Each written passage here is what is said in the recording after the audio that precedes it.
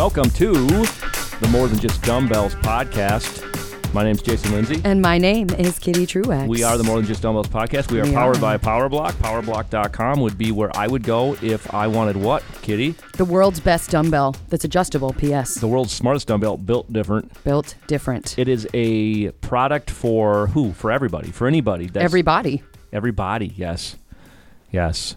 The healthy comes in all shapes and sizes. It sure does. Yes, it does.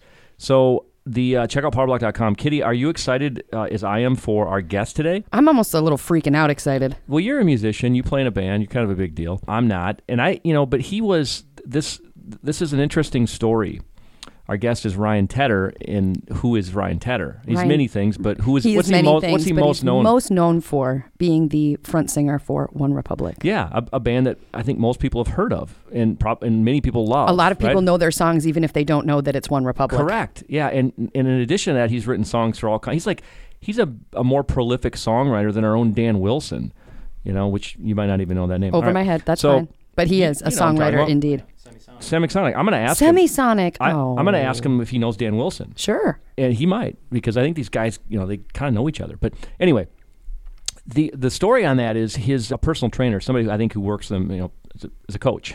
As a coach. A fitness coach asked me about, PowerBlock and Ryan Tedder, if there's anything we could do, a connection. And I said, yeah, I'd love to have Ryan on the podcast especially if I think he's fairly new to lifting weights maybe, or at least, he's a runner. We know that. I'm looking forward to asking him that. So there's a fitness component. We are going to ask him questions because it'd be stupid not to about, One Republic. We are powered by PowerBlock. Growing up and how he got into the band and started it and formed it and all that stuff. So, yeah, what are you most excited to find out from Ryan? Well, actually, I found out that he started a sparkling water, a hemp extract sparkling water company, and I really want to learn about it. It sounds fantastic for his anxiety, for burnout. He would be in 226 cities in 50 countries. It's just crazy, touring for over 200 days a year.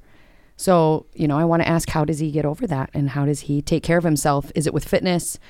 I'm looking forward to Ryan Tedder a lot. The thing is, we've got limited time, because he's busy. He's a busy guy. Of course. We appreciate anything he could give us. And we also don't like to have, hour-long podcasts. And I'm not going to ask him to come on again. I'm not going to put him on the spot. Because this is a pretty big deal. This is a big deal. Not that our guests aren't big deals, but this is kind of a special one. But I've got a lot of questions I'd love to ask him. I won't get to them all, but we'll keep it about his how he got into music. He's got quite a story there. I think. Yeah, he grew up in a Christian pastor missionary background. And great. And then we'll get to his fitness stuff, and then we'll see where it goes from there. Awesome. I'm ready. I'm ready to get him on, Jason. Are you ready? We'll take a little bit of station identification. You're listening to the More Than Just Dumbbells podcast, hold on with us. Sponsored by PowerBlock. After the show, head on over to PowerBlock.com and check out the wide variety of adjustable dumbbells. Please, they pay our bills. We would appreciate it. And now, back to the podcast.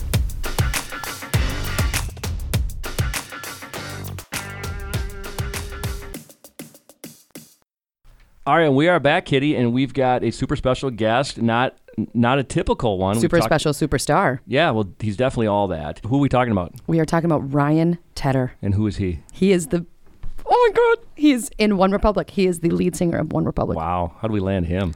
How you doing, Ryan? How you doing today? I'm doing great, man. Thanks for having me. And not only did we land Ryan, and we appreciate your time, dude, and we're super excited, but he's scrambling. You played last night in Utah, that. right? So what happened last night? Yeah, I had a show last night, a concert in Utah. We had about 10,000 people there. It's pretty crazy. And then I had a recording session earlier in the day. And then I'm playing the LA Rams Chicago Bears game this Sunday. We're doing the halftime show. It's the first game in the brand new stadium in Los Angeles, the one they built for the Olympics in 4 years or 8 years, whenever it's coming. And so, I'm excited. We're playing that halftime. I got a show tonight with Kygo at a different stadium in LA. And then somewhere in all that, we shot a live, we had to shoot a bunch of other live stuff. So it's just been a combination of recording sessions, and I got a couple songs coming out on some different artists in the next week or so. So I've been doing some interviews around that. And this has been up there with the busiest. We just released a new album called Human a week ago.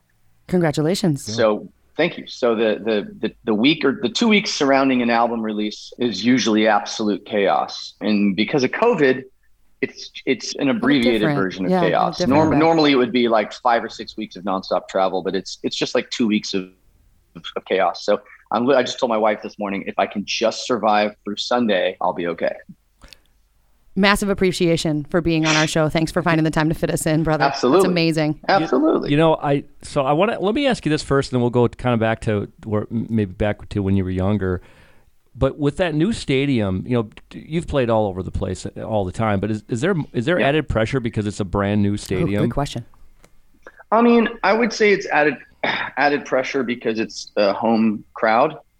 And, it's like, I've always felt like the underdog, just as a recording artist and an artist in general, a musician. I don't, there's only a handful of Rolling Stones out there or U2s or Bruce Springsteens where they know they walk out into the crowd and 100% of everybody is like so stoked that they're there playing. Right. So I always have this whenever we're doing large sporting events in stadiums, I mean, I love doing them. We've played stadiums before ourselves as a headliner. We've opened for U2 on multiple tours. Wow. And Bon Jovi and a few others. But I always approach it with a little trepidation because I know that there's going to be some people in the crowd that are like, man, these guys, come on. And then there's going to be people that are ecstatic. And then there's going to be the one thing I know there's the middle section where there's a handful of people that are going to go, oh, I thought it was One Direction. I was going to say if you did, I know there's people. I'm like, don't say One Direction, Jason. It's One Republic. That happens. Yeah. Well, you wrote a song for One Direction. One Direction's been broken up for 8 years, so I'm just like, can we just not stop you guys already? Though. You guys are rocking and rolling. No, we've been around for a long time. And the one thing that I always remind myself is, regardless of anybody's expectations, if you're playing for 60, I think it's a 62,000 seater. Once we get into the music, everyone goes, oh yeah, I love this song. Oh my God. Exactly. I like these guys. And that's kind of our that's what our typical response. That's awesome. Well, and coming up, you guys have been together for 20 years. You formed in 2002, is that right? We formed in like the nexus of the idea was 2003. Okay. And we moved to LA in 2003. We were called Republic, and I had already written Apologize. And I was kind of like, I've got this one hit song under my belt. But it took us from 2003 to 2007 to become the 5 of us that we are now, 5 or 6 of us now. And so really, I would say the idea for the band, me and my guitar player went to high school together in Colorado. And then the band really started I'd say the zygote, the amoeba started in 2003. And then we were really a fully formed band by 2007, and that's the same year that Apologize came out. Awesome. What was childhood like? I mean, some of it was in Oklahoma before you ended up in Colorado, right? But if I've got this right, you were singing 2-3 hours a day as a kid. Is that playing accurate? Piano? Yeah. The two things that I did, I was an only child, so the two things that I did, and this is pre-social media, thank God. So I had enough time in my hands that I played every sport. I mean, I was nuts. I was just like filling every minute of every day since I can remember. So I did soccer for about 17 years, basketball for 12, football, baseball, tennis. I pretty much everything but wrestling. I was either on a field, on a court, or in the weight room, or I was on the stage in theater or doing music. So I was like, you remember that show Glee? Yes. When I first saw that show, Corey Monteith, the guy that sadly passed away, but the star of that show, who would sneak out after football practice and sneak into the theater, class or whatever. That was me. I mean, literally that character was me. I was like, oh my God, that was me. I was doing football, doing basketball, just doing all that stuff. And, it's Oklahoma, right? So it's extremely aggro, macho football, sure. chewing dip and pickup trucks and field parties and baling hay in the summer and all that stuff. That's a visual. Wow. And I was the guy that was,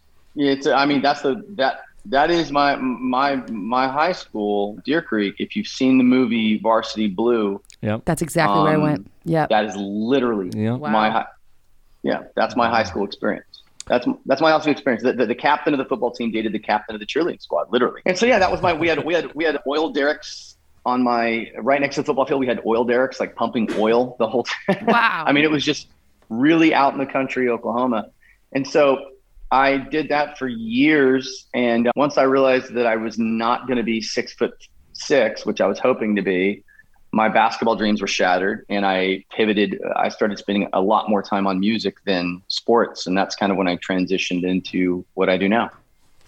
Amazing.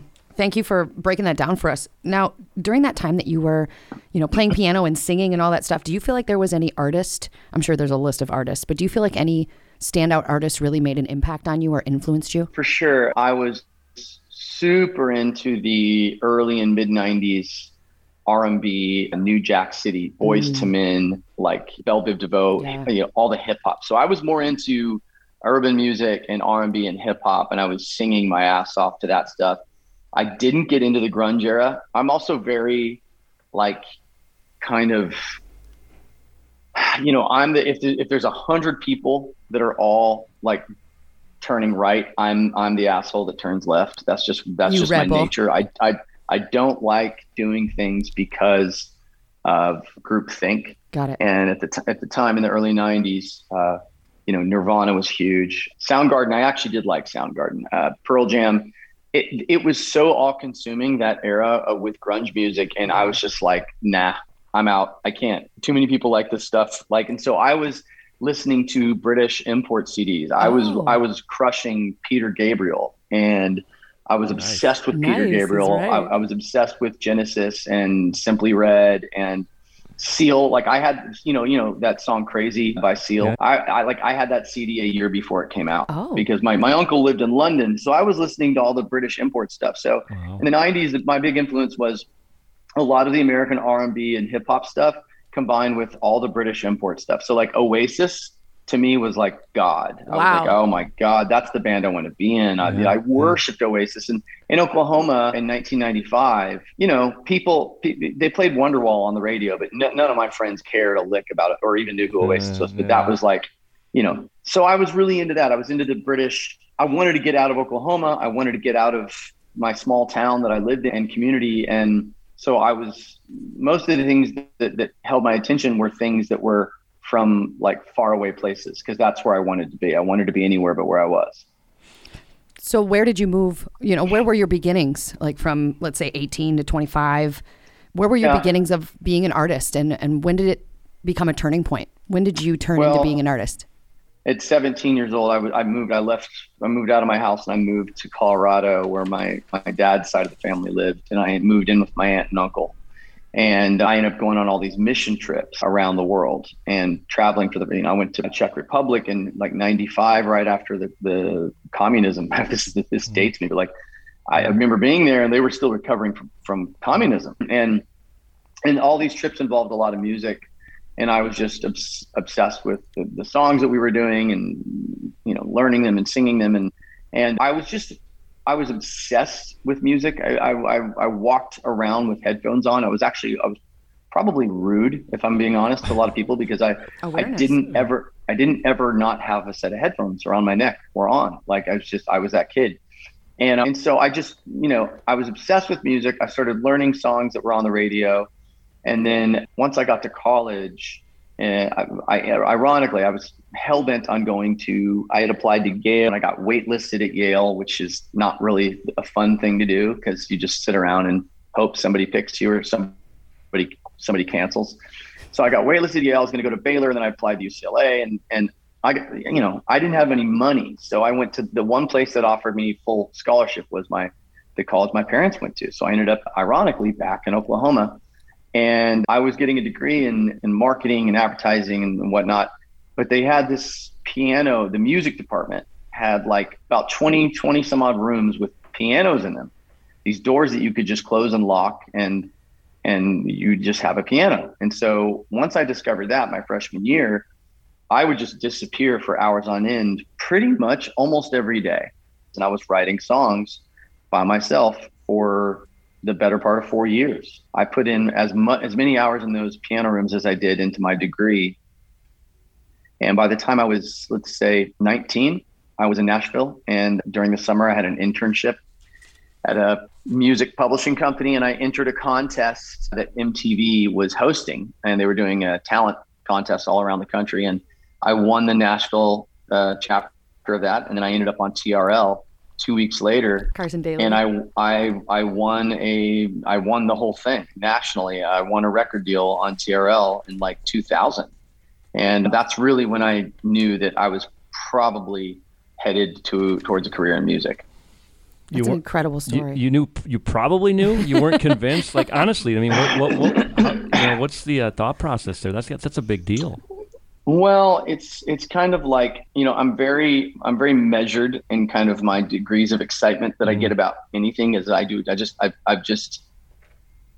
I don't know. It's just the way I'm. My stepdad was a banker and an analyst, so I approach everything with a grain of salt. And so I was ecstatic that I'd won this thing, but the contract itself was rather murky. So what I actually won was kind of not really a record deal. It was like a production deal, and getting a record deal when at that time, I guess at any time, even now, right, feels like that's the first mountain, right? But if you're climbing Everest, or if you're climbing whatever fill in the blank mountain, and you crest that first thing, you're 6 hours in and you crest that first peak, and you're thinking, oh my God, I did it. And then you crest the peak and you realize, oh my God, this is the lowest peak of like 10 peaks. I have to keep going. Getting signed to a label, it definitely is an accomplishment when you come from, what I consider to be kind of the middle of nowhere, Oklahoma.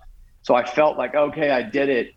But then I realized, okay, crap, this is when the actual work begins. And then that was kind of it. And then I realized it took me, it took me 6 or 7 years from that point to actually succeed in music.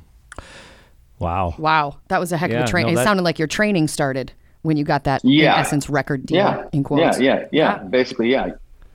So Ryan, I want to ask one more question about songwriting, and then we'll get to fitness. From a songwriting perspective, specifically lyrics, where do the ideas come from? Are you in the Uber writing on a notebook? Is it middle of the night you wake up and you had a notepad? Where does that creative process? Talk about that. It comes from a multitude of things. If I'm writing with an artist, like if Miley Cyrus or Adele, for instance, or Beyonce, I listen to them talk. I usually, if a session starts at 2 p.m, I intentionally don't start working on music for about an hour. I let them talk. And being a songwriter for artists is as much being a therapist as anything. So you let them vent. Hopefully they have something to talk about, good or bad or otherwise. Or you might play music that they're into to get inspired. But I let them talk and I listen. And 9 times out of 10, they will say something. They'll say a phrase in a sentence, and I just kind of snatch it out of thin air and I go, stop right there. That's the song. That's the title. That's the concept. That's what we're saying today. And they're always excited by that because they said it. So automatically I've got them, feeling pretty bullish on the idea because I extracted it from them. Yeah. And artists in their heart of hearts always want to be their best source material, right? So that's probably my favorite way to come up with a concept. It also takes the burden off me. In casual conversation all the time, I'm talking to people, and it could be your freaking drunk frat buddy from college, or it could be an analyst from Goldman Sachs, over that somebody you went to college with. And it doesn't really matter how articulate or intelligent somebody is. If you just listen to people talking in daily conversations without fail, every day somebody will say something profound. And you just have to be paying attention, and then I'll typically jot that down if it's a good enough idea. If I'm reading a book, if I'm looking at sometimes the New York Times bestseller list, and the titles of books are sometimes brilliant, and they make for great song song, and so that's a lot of where it comes from. And then the other half of it is like I did a song yesterday with an artist named SG Lewis. We were writing a song thinking about Dua Lipa, right? Because sure. They're tight. So it's like, okay, well, in theory, if she hears a song and loves it, what kind of lyrics going to make sense for her? So we thought about that for about 5 seconds.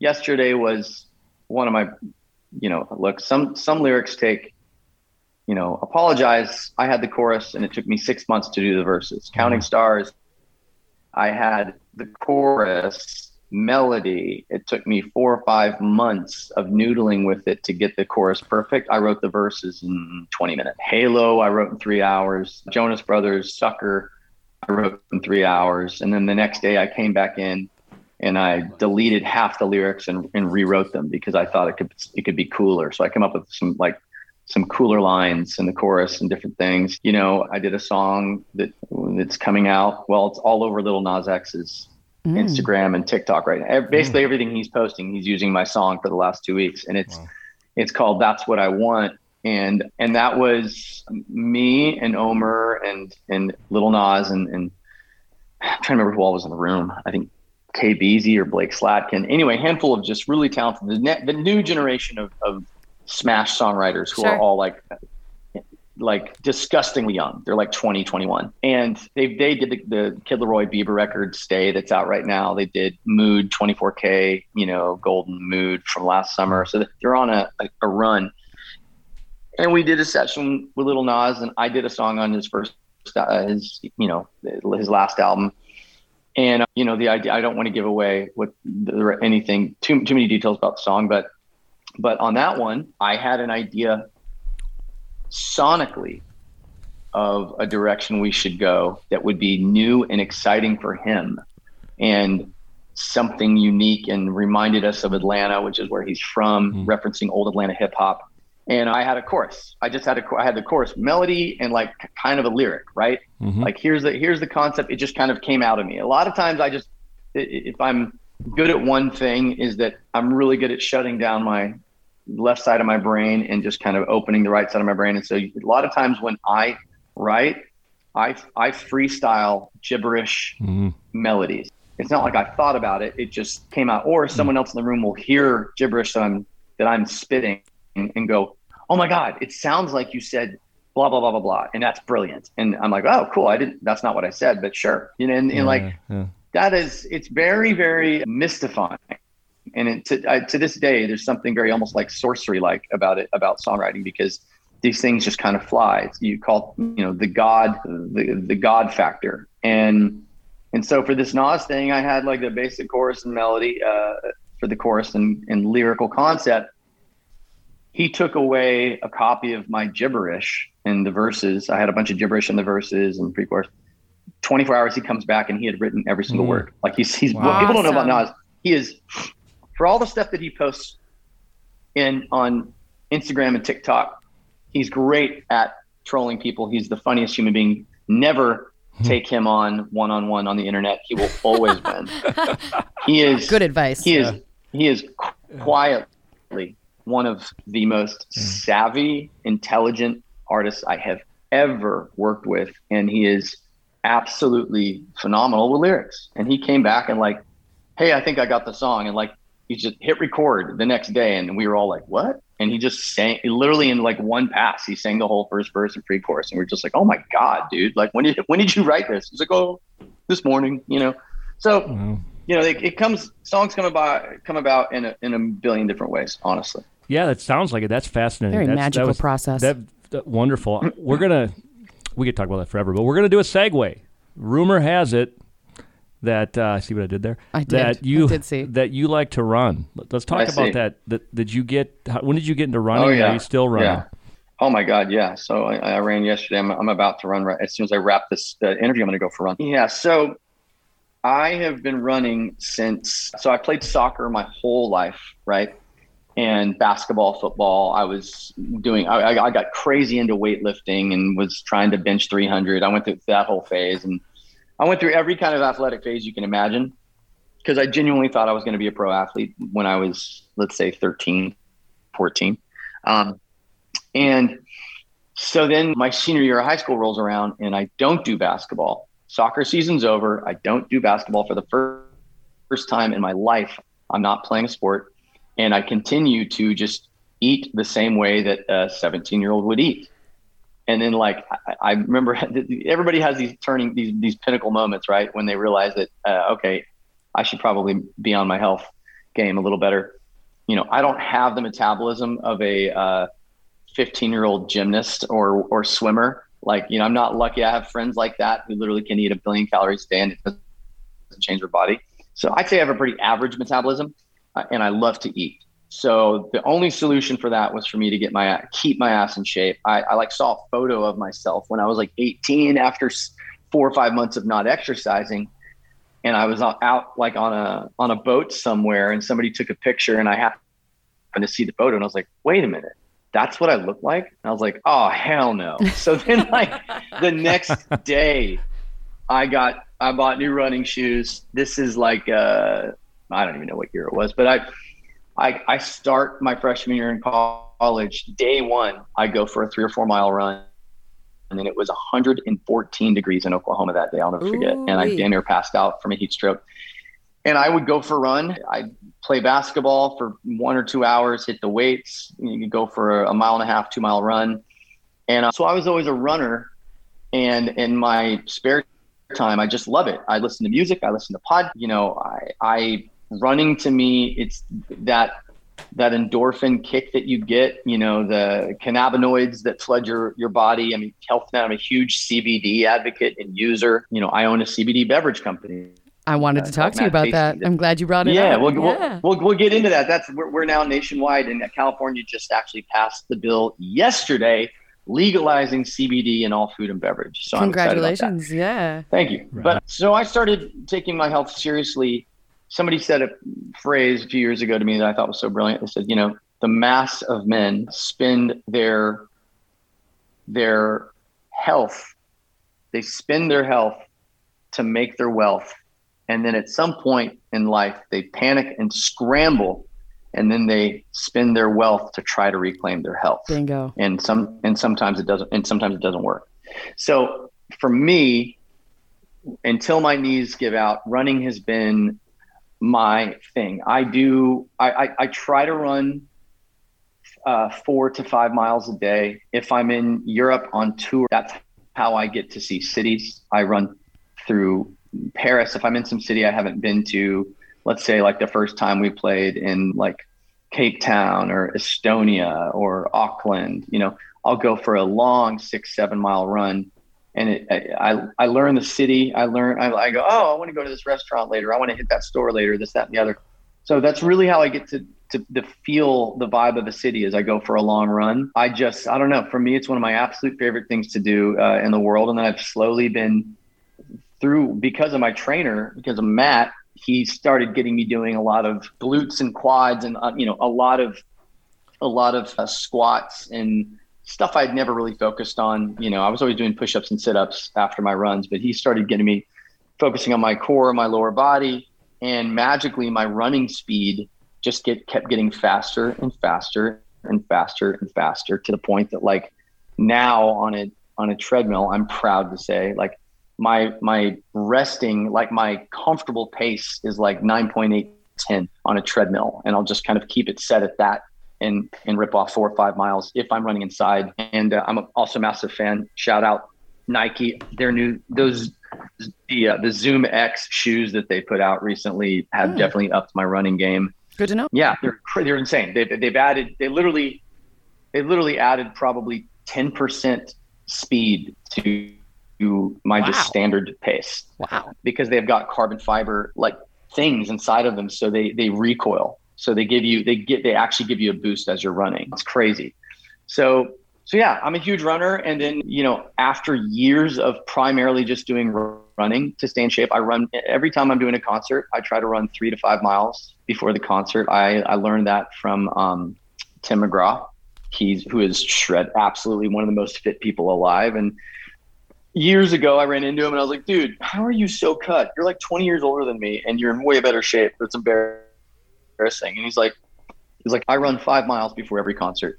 And then I do a bunch of like sit-ups and push-ups. And so the moment he told me that, I started implementing that the very next tour we went on. I was like, I'm going to run before every show. Oftentimes I finish my run 5 minutes before I'm on stage. So I take the stage and I'm already just like soaking, sweating. You're ready to go. But what it does is it opens my lungs up. It floods my throat and my lungs with blood, like oxygen-rich blood. And my ability to sing and perform is night and day. My band can tell if I didn't run before a show. They know. It's a huge change. Yeah, and it's just good. It's confidence, right? And so then I pivoted from that into training with a trainer. And the reason I hired a trainer is very simple. I pay, probably more than I should to be healthy, but for me, it's worth it because I'm so busy that if I don't have accountability, if I don't have somebody saying, hey, I've only got between 10 and 11 a.m., like we got to get this workout in. Like I need to have that or my day will just fill up. So I pay, A, he's a phenomenal trainer, but B, I have someone that I know, okay, I don't want to blow him off. I want to make this happen. I got to turn the phone off. I got to do whatever. And he was the first person that got me into the power blocks. I had seen them in gyms and I thought, well, that's efficient. That's a hell of a lot easier than having, 19 different dumbbells lying around. And so then, he was the one who kind of turned me on to the power blocks in the first place and got me on that. We're over here like bobbleheading, like, we know. Yeah. We know that. Yeah. Right on. Yeah. Now you know too. Yeah. Awesome. And now all the listeners know as well. Now you said something about kind of when you're showing up for your trainer, you were mentioning something like burnout. I'm imagining that at the rate that you go, that burnout and anxiety and depression and all of these slew of mental things, onslaught you. And I'm wondering, how do you deal with that? And you said you're a CBD advocate, and I wanted to kind of maybe segue into this awesome, mad, tasty water that you've been doing. Is that part of your regimen, would you say? Oh, for sure. I drink 3 to 5 a day. So the guys I went to high school with, they're called the Stanley brothers, Joel, Jesse, Jared Stanley. They started a company called Charlotte's Web. And Charlotte's Web quickly became the market cap leader globally in CBD. They are the company that discovered by accident that high dosages of CBD can cure or hold off seizures. And there's a 5-year-old girl named Charlotte years ago. They've been on the Today Show and a bunch of different shows. And they had to, back when it was illegal, when CBD was illegal, her mom was flying into Colorado every few months to get dosages of CBD. And it's the only thing that kept her kid from having these like life-threatening seizures. She would have up to like 50 a day, and she went from 50 to 0 by dosing with CBD. So it has an acute effect on epilepsy. But the thing about CBD that is so important, your body already makes it. So all this hoopla and fear surrounding the boogeyman that was cannabis, and people associate CBD with THC. Those are two separate things. THC is a hallucinogen. It is in weed or marijuana. The hemp plant, there's 2 types of plants, right? There are hemp plants you can grow that have little to zero THC in them. I am not at all trying to be high throughout the day. I don't smoke weed. It's not my bag. I don't have an issue with it at all. I think a lot of people have a lot of fun with it, but it's just not my bag. But CBD, the human body has a respiratory system. You have an endocrine system. You have an immune system, right? So I break it down very easily for people who don't understand CBD. If you introduce vitamin C to your immune system, what does it do? It acts as a booster, right? Echinacea, vitamin C, they improve. They're adding like a layer of Kevlar to your immune system and boosting it, right? When you're sick, if you think you're getting the flu, a lot of people will take elderberry, right? Which is a huge antiviral component. So that's the number 1 ingredient in Tamiflu, by the way. And if you have in your respiratory system, what is the single greatest thing you can introduce to your respiratory system? Oxygen, obviously, right? So every human being has a endocannabinoid system. And the endocannabinoid system is the absolute regulator of like 10 different functions in your body. Your body produces cannabinoids, which is CBD. You already produce it.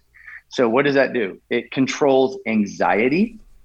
It has an anti-anxiety effect. When you go for a run, your body produces an inordinate amount of cannabinoids. It floods your system. People talk about the runner's high. Yes. Okay. A big part of that high that you're feeling is this rush of cannabinoids into your system, and it calms you down. Then you come off the run and you kind of feel like today's going to be a good day, right? Runners know what I'm talking about. That's why they do it. It's addicting. It also regulates cannabinoids. The endocannabinoid system regulates, it regulates, why am I completely spacing on the word? Inflammation. Thank you. There it is, inflammation. And so the two primary things it regulates are anxiety and inflammation. The number one, big all deals. Athletes from middle school to 44-year-old Tom Brady, the killer of athletes and the killer of your body is inflammation. Inflammation leads to disease. Inflammation leads to injury. It's why you ice muscles and joints after you might have hurt them. It's why you stretch after working out or before working out, or do cold plunges. Inflammation is a killer. Well, the number one fighter of inflammation that your body naturally produces is cannabinoids. And the endocannabinoid system regulates how much your body gets.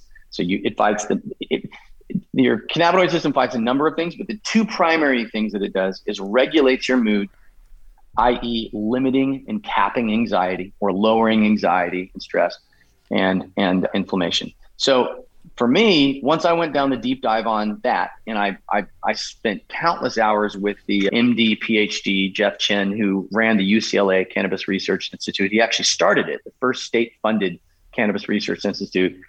Also doesn't smoke weed. His obsession became CBD because he started seeing the health benefits of it on countless case studies where they were using a range of CBD on people experiencing anxiety and inflammation and whatnot. That's why if you rub CBD topically on people who have arthritis, my mother-in-law tried everything known to man to fight her arthritis. This is a true story. She gets about 2 years ago, starts doing CBD topicals. And for the first time, she started experiencing relief. Now all she does is drink CBD and she gets the same effect. Long story short, I was battling anxiety. In 2017, I was battling out of nowhere, having panic attacks, heart palpitations. I couldn't sleep. My serotonin levels took a nosedive because I wasn't sleeping. I was on Xanax like during the day, which is not something that you want to do. Xanax, if you're taking if you don't like flying and you're taking a long haul flight, you pop a Xan. I understand it, but if you're doing it during the day, you're battling something bigger. And so I didn't want to be doing prescription drugs. I started dosing CBD 50 to 100 milligrams a day and immediately felt the effect. Stopped taking Xan. It regulated me. It didn't make me tired. It just made me like cogent and like calm and focused, just focused. And so while I liked how it made me feel, I hated the taste of it because it tastes like a freaking plant. It's just a hemp plant all ground. Mm-hmm. And I didn't like the dosing mechanism. So I put 2 and 2 together and I thought, man, okay, I don't drink enough water. Nobody does, but I for sure don't drink enough water during the day. I drink way too much. I want CBD and I want to drink more water. How can I combine the two? Boom. Mad Tasty was born 2019. I found the head formulas for Starbucks, that people that worked on the pumpkin spice latte and nitro cold brew, like genius flavor scientists. And I told them what I wanted. They put it together. I funded it. I helped design the can. I partnered with a clean water nonprofit out of the UK called Drop for Drop. So we're the Tom's Shoes of beverages. Rad. We're the only one-for-one beverage that I know of, period. Every time we sell a can, we donate 12 ounces of clean drinking water. We build clean water wells all around the world. We build about 2 a month. And then ironically, a year after launching the company, Blake Mycoskie, the founder of Tom's Shoes, tracked me down through a friend and said, I want to write a big check and be the first outside investor in Mad Tasty. That's awesome. So we've got the CEO of Whole Foods, Blake Mycoskie, Tom Shoes, Aaron Paul from Breaking Bad, First Bev, the Health Aid Kombucha owners and Essential Water guys. All of them are backers of Mad Tasty, and we are now available in 44 states. And yeah, you can buy us online, madtasty.com. But we're the number one CBD beverage in the country as of this month. I can't wait to try it, Ryan. I'm super excited because I've been waiting for something like that for a long time. So, hey, Ryan, we could talk to you forever, brother, but we're up against the clock here, so we're gonna wrap this up. Keep doing what you're doing. Keep writing songs. Keep making the world a better place. We'll do. Thank you so much, Ryan. Keep using those power blocks. Keep running, and we'll reach out to you in the future if you give us a few more minutes, maybe down the road. We'll do. Thank you, Ryan. So much, Have a beautiful run. See ya. I really enjoyed him. What was your favorite part? Oh, goodness. I really actually enjoyed hearing that he put in 10,000 hours during the age of 17 to 22. Well, now, what I heard there was he worked his butt off. Yes. Because the 10,000 hour thing has probably been debunked. You know what I mean. But, no, I do. Just want to make that clear. I shouldn't say it's been debunked, but it kind of has. But the point is, whether it's 10,000 or 8,000 or 6,000 or 20,000, he put a boatload of time into his craft at a young age. Which is actually, I want to acknowledge him because look at what it did for him now. Yeah, I mean, practice makes literally perfect. He writes amazing songs. I mean, Counting Stars, that song was massive. And Apologize with Timbaland, I just remember when that song came out. Timbaland. Yeah. Yes, Timbaland. I don't know who that is. That's okay. You don't need to. He's a rad producer. I know who One Republic is. So there you go. Do you know who One Direction is? No, I mean I do, but I couldn't name a song. I'm so glad that he brought that up too. Yeah, I'm glad. Well, I was going to bring it up because he did write a song for them, real. Yes, but he's written a song for like everybody. I didn't get to ask him about Dan Wilson. Just that'd have been a fun one, but I'm sure he'd talk to us again. Yeah, he seemed to be a very conversational type of a guy that didn't mind talking. And I did want to ask him because thinking that people that are listening are like, man, here's a rock star, here's a big deal in the music industry. And you can tell by talking to him, he's not. You don't need to ask these questions, and they'd be probably inappropriate anyway. But drinking and drugs, like you'd think of like a rock star, yeah. Right? And sex, drugs, rock and roll. He's running 5 miles and then going on stage. I'm pretty sure he's not doing a shot of vodka and taking a hit off it, right. Whatever. And putting venture capital into companies that are changing the world. He's married with kids, and if you follow, the guy's just a normal person. He's like the guy off the street that's super cool. Well, and the Gary Vaynerchuk, by the way, selfishly, I might do this because he's going to turn us down. But if he's good friends with them and they have maybe. If Gary would give us 20 minutes on the podcast, that would be legit. Oh my God. That would be amazing. Yeah, well, hey. I dare you to try. Of course I'll try. You know what I think we should get is Matt, his trainer. Well, Matt will come on for sure. To talk about the Jonas Brothers, yes. to talk about all of it. Yes. No, Matt will. Yeah. That would be rad. That would be a great guest. Either way, thank you for putting Ryan Tedder on today. Yeah. Thanks for getting him. You're welcome. What an awesome guest. Time to head up to the cabin. Time for me to go hit the power blocks. Go hit some power blocks. I'm gonna hit some golf balls. Yeah. No. Awesome. I'll see you next week then, Jason. Maybe. Oh, well. Okay, then I'll be here too. I'll be here. Thanks everybody for listening. Podcast at powerblock.com. Thanks for listening, supporting, being a part of our squad. We appreciate you. Peace out.